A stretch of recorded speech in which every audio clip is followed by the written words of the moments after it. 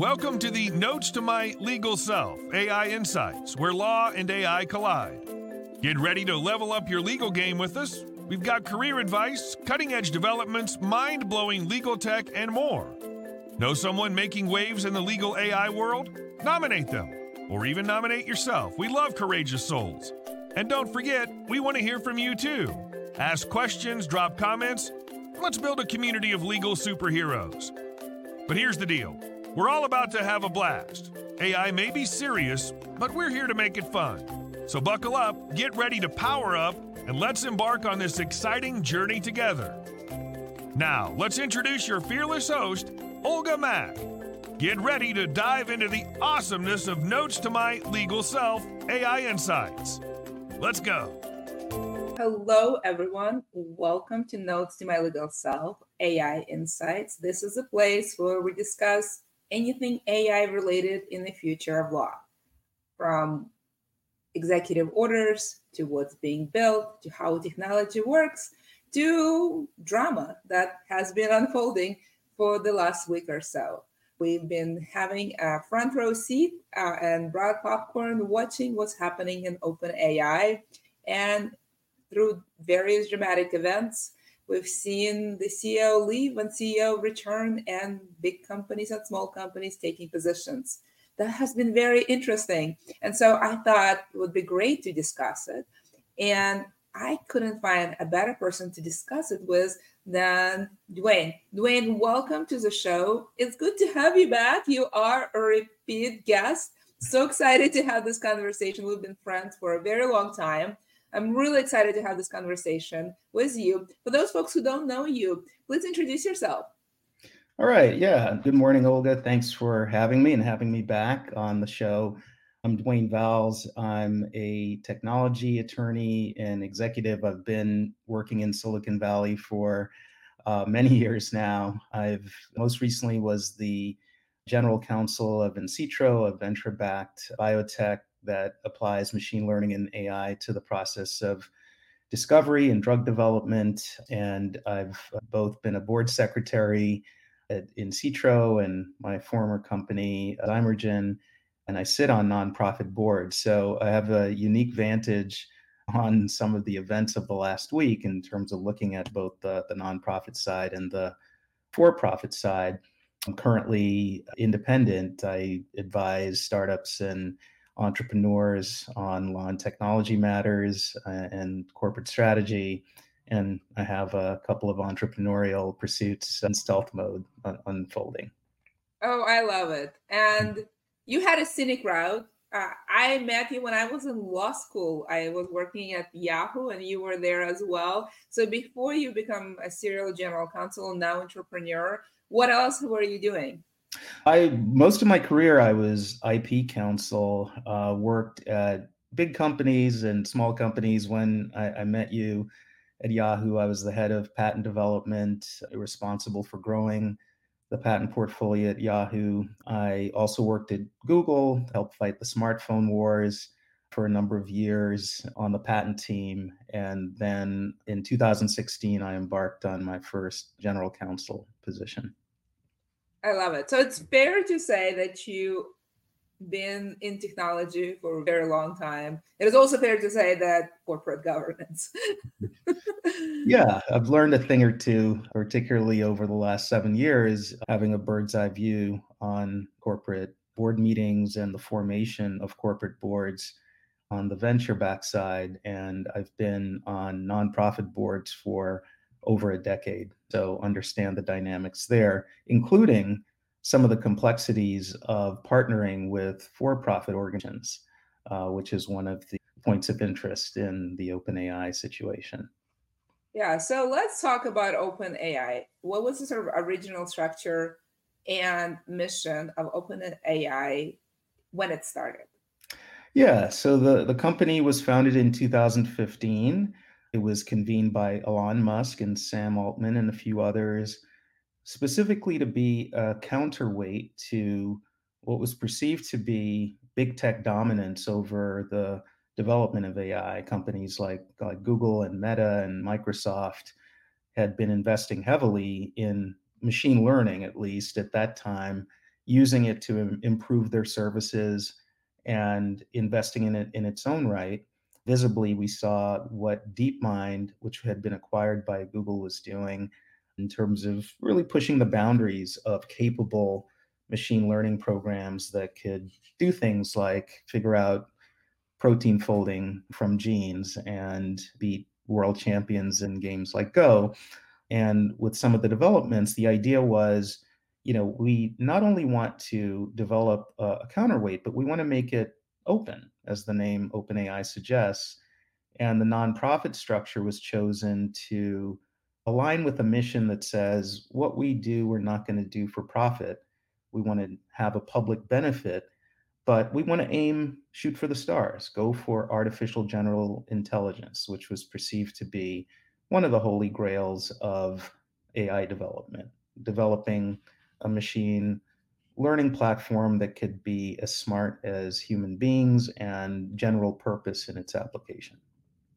So I love the values, counterweight the big guys, and being open, all good things. How did Microsoft enter the picture? Which part? Was it the counterweight the big guys, or was it about the open?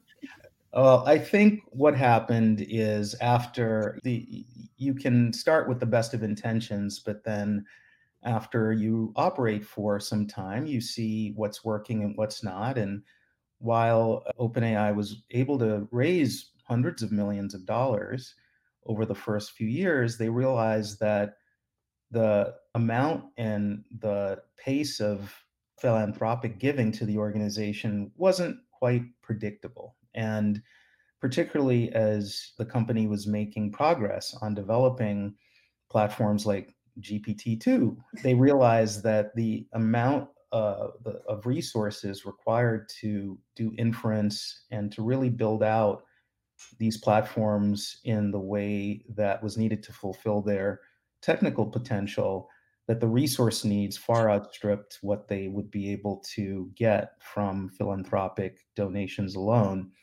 So I'm not sure exactly how the Microsoft discussions came about, whether that was initiated by OpenAI or Microsoft took interest based on what they were seeing coming out of the R&D labs of OpenAI. But in 2019, the decision was made to accept $1 billion investment, not donation, investment from Microsoft. And it was incident to that the corporate structure of the company evolved.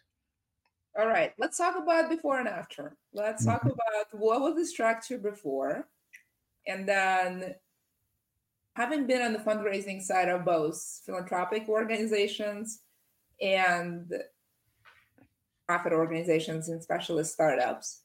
Mhm. This is a conversation that I actually have with a lot of entrepreneurs, whether to be nonprofit and essentially ask for money, or be for profit and essentially earn money and justify investments. Here we have a combination of both worlds. We started with what I think is essentially a nonprofit structure, but then we realized that maybe fundraising is actually for a for-profit company is easier in this case than asking for money. And so we ended up somewhere else. So let's walk through before Mhm. and after. Before mid 2019, it was pretty simple and straightforward. There was a single nonprofit entity, a 503c organization, I believe organized in California, with a mission, which was really, again, shoot for the stars, develop artificial general intelligence, and also to ensure that it was done safely. That's a commendable goal, to not only develop advanced technology, but to be mindful about its impact on society. After the investment, a series of for-profit corporations were created and nestled under the nonprofits, corporations that could receive investment from the likes of Microsoft and later others, an entity that could create employee equity and give equity to as an incentive to employees. Nonprofits can't really do that. So what you saw was a structure that said, hey, we're going to keep our nonprofit mission, somewhat have our cake and eat it too, create some structures beneath it that would be subordinate to the nonprofit, but still allow all of the amenities and affordances of a typical venture-backed startup to investors and employees. So it is a deviation from a standard Delaware C Corp, don't you think? Sure, yeah. And I think to a certain extent, while in my experience, you're more likely to have a C Corp that creates a nonprofit wing, like while I was at Google, there was google.org and doing good work, a different focus than Google and then Alphabet, but focused on public benefit causes. And I think it's a bit easier to nestle a nonprofit under a C Corp than the other way around, especially as eventually happened, where the business of the C Corp became so large and the interest in its activities became so outsized relative to the needs and the mission of the nonprofit that I think that sort of becoming bottom heavy, where the nonprofit is sitting on top. It's this sort of mission driven, but sort of organization, but has this huge entity underneath it that has billions of investor dollars and the whole world watching and expecting a certain kind of not just leadership, but product development trajectory. That I think became too much, even if between 2019 and 2023, that retrofit of creating the corporate structures under the nonprofit may have been okay, but it quickly became too much for what was happening. It couldn't really accommodate all of the activities and the growth trajectory of OpenAI. So I'm going to point out a few things. Sam Altman is very well associated with Y Combinator. If you apply to Y Combinator or go to their website, they will tell you to have a Delaware C Corp. And if you don't, they will help you get one. The first thing they will do when they accept you there. It's interesting you pointed out the example of Google as nestling a nonprofit under it. I believe, and you correct me if I'm wrong, because I'm not sure of the exact timeline, but that happened well after Google raised money, made it fairly big, might have even been after it went public. That is to say, when you are in the build mode as a startup, it is helpful to have a corporate governance that is simple. I believe that's the reason why you will not find investment in the Valley or anywhere else unless you have something like Delaware C Corp, something that is simple, predictable, and everyone knows how it works.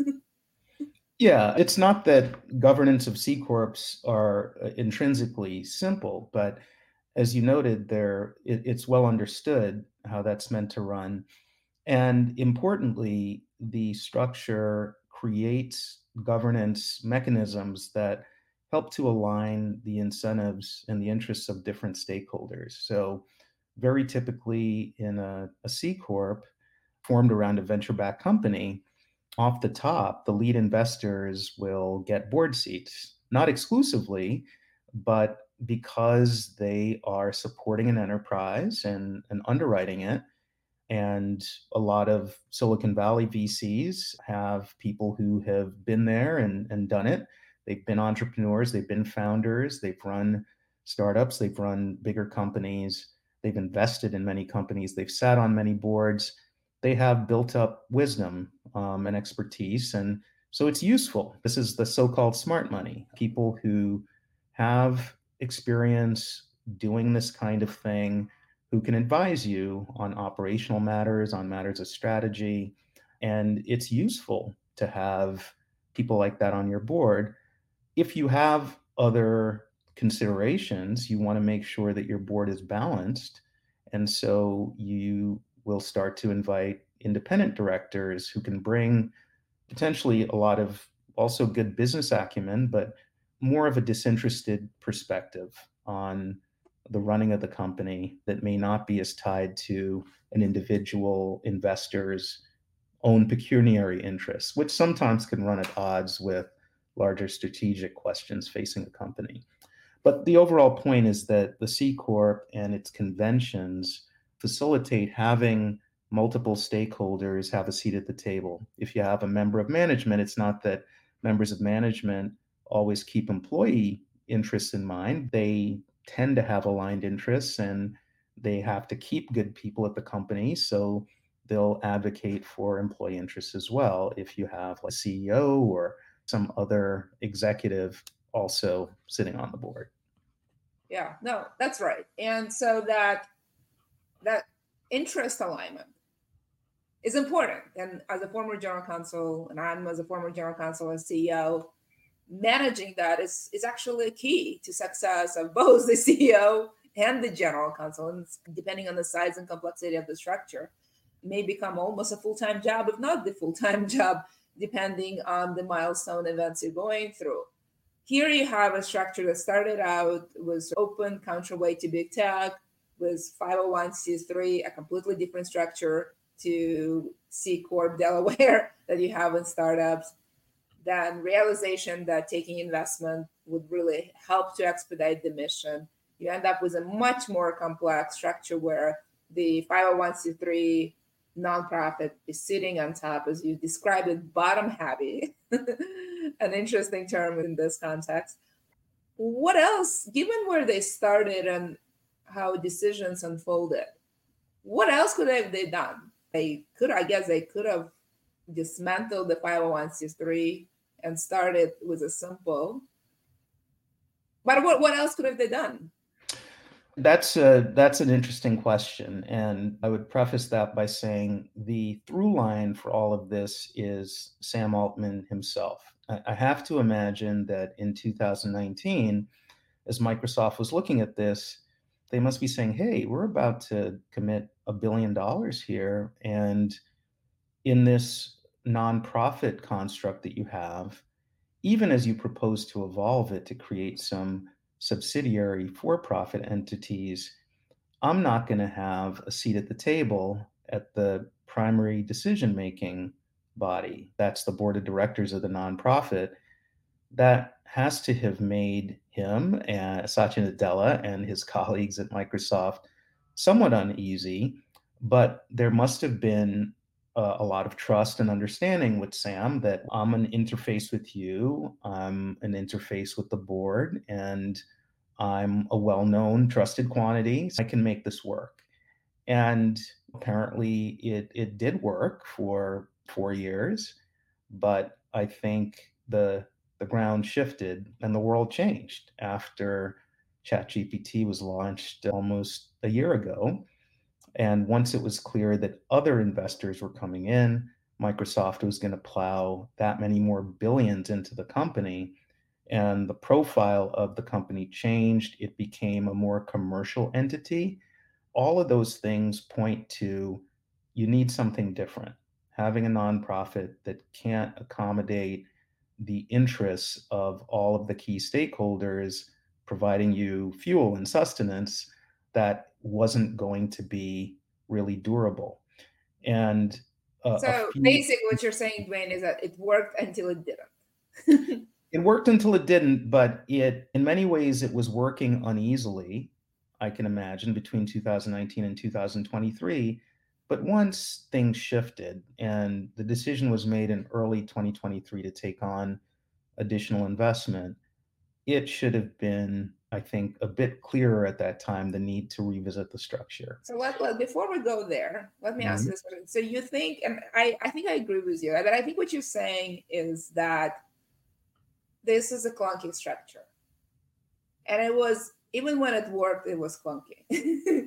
There had to have been signs for the CEO, for the investor, for the nonprofit portion of it, that this is an interesting relationship. There is, as you said, the alignment probably have been missing for a while before it culminated into big termination and events. There must have been signs of this not working. Yeah, I think there are a number of hindsight's 2020, as they say, but you can follow a number of trails to see how things were working versus not. In the comments on my LinkedIn post, I included a link to a Substack article by a guy named John Lober, who did the work of going through the filings for the nonprofit. There are these required filings, Form 990, that traced over the years the comings and goings of the nonprofit board. And what we see there is that many people left owing to conflicts, that it was a bit clubby in terms of the relationships between the different board members. There was a lot of ideological similarity in terms of connections to effective altruism and other nonprofits, such as open philanthropy. And there didn't seem to be any sort of internal procedures for term limits or how board selection was done. There may be, but just looking at Lober's analysis, the comings and goings of board members were just a little random. The stepping down because of conflicts, which seems to have impacted so many of the board members over the years, was a big issue. It meant that there wasn't a lot of coherency to the board, and that a lot of the folks who were involved to protect a pretty big mission, keeping the world safe from renegade AGI and developing safe AGI, it's not clear that a lot of folks who are involved in a lot of different AI pursuits who have to leave over conflicts might have been best suited without any formal structuring of their involvement to run this kind of organization. And so there were issues there beforehand. One of the things about corporate governance is people usually don't think about it. When things are going well, you don't have to think about it, but you attend to it so that things continue to run well, even when there are challenges. It's when there are pressure points that get pushed, that's when you really need coherent and strong corporate governance. And I think that trust in Sam Altman worked for a long time. And that's the thing that caused this awkward structure to not become problematic in a visible way ahead of time. There's a lot of scuttlebutt out there about tensions over adding new board members, that maybe there was an effort to add new board members after Reid Hoffman and a few others stepped down in the spring, and those tensions prevented the board from being repopulated and expanded. It's again entirely unclear what was happening behind the scenes and what other procedures may have been to provide some more safeguards. But it appears that it was very thin, and a lot of this was just being done on trust and relationships, which is not why you have a structure that can help No, you that's true. when So tough when times you come. have essentially a benevolent dictator, it works until you have It's interesting that you talk about pain points or pressure points, Mm-hmm. and you feel those pressure points throughout, but at some point those pressure points become choking points. And I think that's what we witnessed. I also find it very interesting when you say clubby. That's an interesting term. There are many other terms for that, but let's keep it clubby, because it's a cleaner term. It's not judgy term. The reality is that's it's not just Silicon Valley tech. It's board dynamics. They tend to be clubby. They Mm-hmm. tend to be exclusive. They There have been pressure for boards to have term limits, include diversity, all kinds of things. Sometimes even SEC requires various things and it becomes controversial. But to this day, clubby is the word I would use if I wanted to be gentle. I would use other words if I wanted to be critical. But let's again stay in clubby. Mm-hmm. Clubby is what boards tend to be. So given that they are clubby and everything is around Sam, who's a benevolent dictator that everyone trusts, who's a figure, iconic figure in Silicon Valley, in Y Combinator, and now I would say the face of AI. Mm-hmm.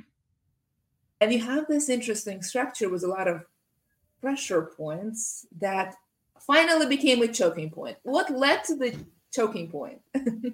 Yeah, as you noted, the clubby nature of sort of corporate boards it's just a thing. And some of it is you want to get the best people who are connected, have good experience, and it becomes a small set of the very best folks who have established experience.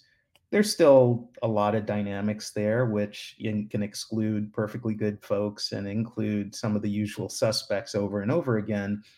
But that is what it is. But it's precisely because you will have those dynamics, part of what you're meant to safeguard against are conflicts of interest, self dealing, some of the other dynamics that we know through many years of litigation and sort of writing, scholarly writing about how these things can play out. That's exactly why you have not just certain structures that help to align incentives and to prevent conflicts of interest from arising, but you create procedures to help when conflicts or issues arise. You create procedures so they can be addressed in an orderly way. And for instance, one of the things that investors do when they invest in a venture backed company and join their boards is they'll work out in the deal documents certain preferences, certain investor rights, certain voting rights. You have a chance to deliberate and work those things through in a more coherent and detailed way. Whereas those things don't always happen at the nonprofit level. And again, it's not clear that what kind of sophistication was built into the decision making and conflict resolution procedures of OpenAI Inc., the nonprofit. So then nonprofits usually take donations as opposed to investments. So they're conducting business differently. So let's just use a Silicon Valley term, there was a pivot. There was a pivot from nonprofit which is donation, philanthropy driven world, to for-profit investment type of world that ended up with a structure that led to lots of pressure points, coming and going various directors, and probably what I would describe using the right foot describes the left ear, where you can do it with the left hand, much easier type of experience. What else could they done? Do you think that at that time when they took investment, they should have essentially separated the nonprofit for profit? Or what you also mentioned procedures, which is another way to solve that. If you were to look at this sort of range of infinite options and to group them and prioritize them, what would you, in your experience, in your kind of legal corporate governance on both for-profit and nonprofit companies, what would you recommend? There are a couple of things that could have been done. Let's say it was too delicate to do away with the nonprofit, or really do away with that being at the top of the corporate structure. Then at minimum, you could do things like create committees that could include some of the investors, make sure that you have a mechanism to hear from your investors, have the interests in mind, and have that not be fully weighted to the nonprofit decision making, but at least have some way of factoring in investor interests and concerns. That's one. Two, you could have amended the mission of the nonprofit so that it embraced this new reality, right? ChatGPT was released as a R&D beta, right? They were doing research on consumer interactions with AIs. They were still an R&D company. Once you decided to make a product out of it, and that was clear, once you release GPT-4 and you start charging subscription fees for it, and you have enterprise, which the company already did, they had enterprise accounts where you can have API access to some of their models, then that commercial initiative, which became huge, would suggest that you don't just focus your mission on artificial general intelligence, which was a pipe dream. It still is. Some people think, oh, it's near. Some people are like, at least 10 years. Some people don't think it's going to happen. It's an uncertain and somewhat nebulous goal, which is fine to have a mission around it. But it's clear you need to enlarge your mission to also embrace the commercial activities. If you can't do that as a nonprofit, then you're straining the nonprofit structure, right? Because there's the two facets of it that you noted. There are some of the constraints around what kind of money you can receive, how you can spend money, and some of the governance dynamics. But there's also this idea that your mission has to be, first and foremost, the public or social benefit focus has to be of a certain kind. And I mean, so 501c3 is a tax treatment. So it is a tax treatment. Yep. That's where it comes from. So I was a GC of a nonprofit as well. And it's the most valuable thing you have at a nonprofit. And everything you do is around protecting that IRS status. And that's why you conduct yourself and put procedures in place to protect. It's important thing. That's how you fundraise. That's how your donors get deductions. That's how you can make a compelling argument for them to take their right hand, put it in their right pocket, pull out a checkbook and write a check. If you don't have that, that's a challenge in your campaign, your capital campaign. So completely different way to make money at a startup. Again, I've been a general counsel of one too and a CEO. Different song and dance altogether. And normally at a nonprofit, you don't have subscription services. I understand why Mr. Feldman ended up with it, because that's a very classic thing that you end up running a for-profit startup in technology or a company. But at some point, there should have been realization that we have changed. We have graduated to something else. And it's interesting that among various things they could have done, from closing the 501c3 to having if it's so delicate, changing various procedures in place, that was not done. Why do you think that was the case? Again, it could say Sam Altman had a lot on his plate this year. Perhaps he could be forgiven for not attending to everything that potentially could have used some additional engagement. But there are also reports that once Reid Hoffman and a few of the others stepped down, 3 people stepped off the board in the early part of this year. There's some reports suggesting that there were efforts to replace those people and perhaps expand the board even more, but there were disagreements at the board level about how to do that. And it could be that, notwithstanding Sam Altman's best efforts, not enough was done soon enough. Or it could be that it was... I agree with you. It at some point, it's actually really hard to undo what's created. It's easy to create it when you have nothing because there's so little at stake. But at the point you are successful in the public eye, it's actually really, even if you have that realization, and even if you want to do this, any change will change the status quo and therefore becomes a political adventure. And so you're going to have folks who put sticks in your wheel, so to speak. Coming to the end, I have a few more questions. I do want to end with, what do you think of where we're today and how it influenced the AI perception and stuff like that? But I also want to, because we talked about corporate governance, but that's not the only unusual thing about there are actually plenty of unusual things about OpenAI, including, for example, and this is me again come into misalignment of interest. Sam Altman, I don't believe, has a stake in the company that you would expect of the CEO, the founding CEO of a company, of a hyper-growth company. So his interests are very different from an average CEO of a growing startup. Do you think that might have contributed to what we've seen?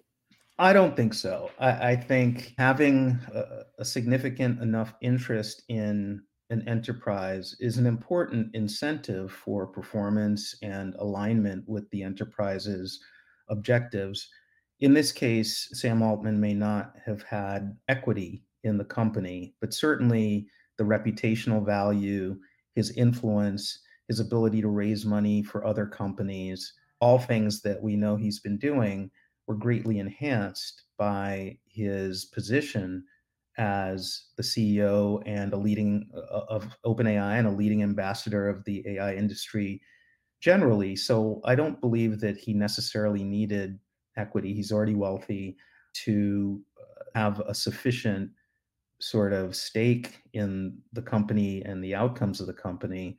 There was plenty there for him to remain focused, and there still is, right? So I don't think that is the end all and be all when there are other ways in which you share in the outcomes of the company, and there's plenty of value for you on the table for remaining with the company and attending to its success. Yeah, I can see that. And yet I wonder, when you are not worried about losing your job, that you may behave differently and call shots. And not necessarily. And I do think that interactions with the board can be colored by the fact whether CEO is worried to lose his job or not. Yeah, that has nothing to do with his that equity. would affect, for example, his vesting schedule. That's an easier way to put this. I've been the CEO. I've been put on a leash by the board. It's called the vesting schedule, and you become suddenly a lot more respectful to folks. If sure he is wealthy, but at some point, depending how much money at stake, that may alter his behavior. And I think you may have a slightly different point of view if you're not worried being fired, precisely because you don't have a whole lot of stakes in the company and you can start another one, which I think that was the talk of town. But I also agree with you that he's a well-known figure, has a reputation on the line. But it's an unusual thing that it does create alignment with the CEO and with the board when folks have a predictable structure and their interests, they're working together toward the same goal. Another, for example, unusual thing about the startup is that it is a fairly early stage startup in many ways, yet because of the public scrutiny for AI, including the testimonies in Congress and all kinds of stuff, this startup found itself in the scrutiny of public eye much sooner than most startups do. Do you think that unusual thing? First of all, it's 8 years old, so it's not quite a babe in the woods. But that being said, again, going from, I think maybe less than 100 employees or less than 200 last year to almost 800 a year later, going from having next to nothing in terms of revenues to being on track for an annual run rate of $1 billion, going from having a value of maybe a few $100 million to what would have been, and we'll see, close to 90 billion in less than a year. That's head spinning. Doesn't matter how old you are as an enterprise, if that amount of change, that amount of overnight success hits you when you're relatively small and you weren't really planning for it, that's going to be disruptive. So that's the sort of a black swan type of moment that hit OpenAI. And I think any other company, however old or mature, might be disrupted in many ways if that amount of growth and success hit it that quickly. I think it put a little bit more pressure on the pressure points. Of course, most definitely. So maybe last question, maybe two last questions. It was an intense 1 week. I've been checking the news and talking to my friends quite a lot this week. Read your article, which inspired this conversation. I'm doing a lot of research. Two questions, somewhat related. What impact will it have on perception of AI, regulation of AI? One question. And question number two, for builders, for folks who are building, what should they learn from it? Yes, I think that first question, certainly there's some upsides and some downsides. I think starting with the downsides, people are going to question who's really running these companies. And you can have a fancy, nice sounding slogan or mission statement, but at the end of the day, how stable are you? How aligned are you behind the scenes? If we can't trust you to govern yourself properly, how can we potentially trust you with the fate of humankind? Some of those questions I have just to like the be. small question you posed. Yeah. I mean, it's yeah. If you can't conduct potentially a serious decision, but if you can't set yourselves up to deal with these challenges at the corporate governance level smoothly and professionally, then how else are we meant to trust you to do the right thing when it comes to existential threats and all of the things that you yourself say we need to be concerned about? I think that's a question for the industry and not just for OpenAI, but that's one of the things that gets opened up. I think OpenAI now, on the positive side, has a tremendous opportunity to say, okay, this wasn't awesome. And we're addressing the parts of it that failed us all. And now we have an opportunity to really be thoughtful about what this should look like going forward and to really make a robust entity that can help us pursue our ambitions, which are outsized and just pretty tremendous. I think that remains to be seen how they go about this. I just don't see, as much as Satya Nadella wants to have the right kind of input and decision making, I just don't see the nonprofit structure accommodating that.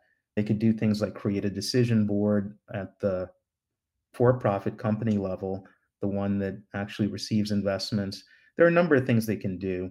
My suspicion, though, is that they'd be best served by a public benefit corporation, some structure along the lines of what Anthropic has done, which was deliberative. It was based on not being satisfied with the OpenAI structure.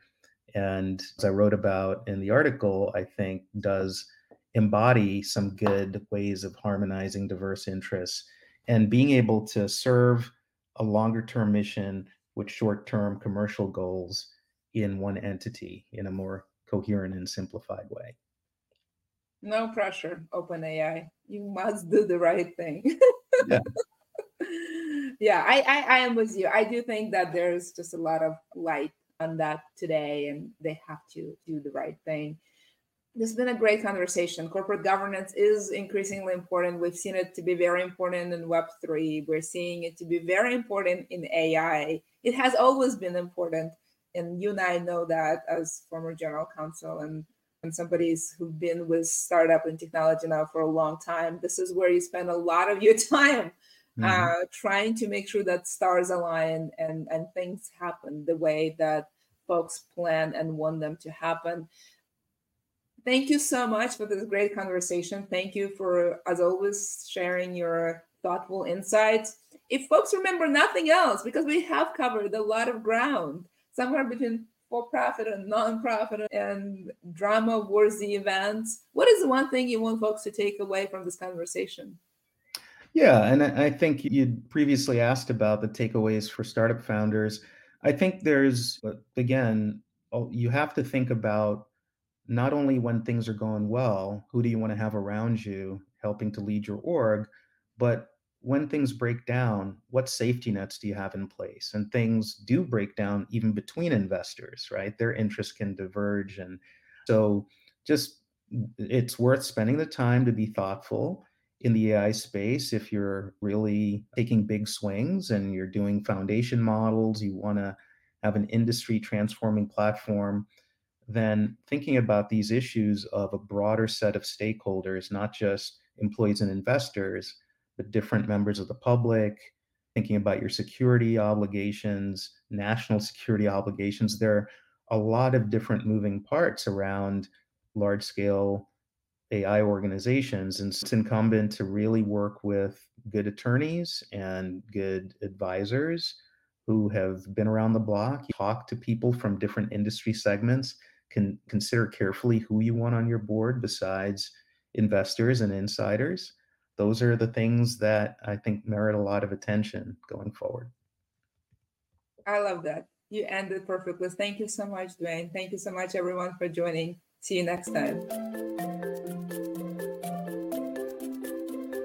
And that brings us to the end of another thrilling episode on the Notes to My Legal Self AI Insights.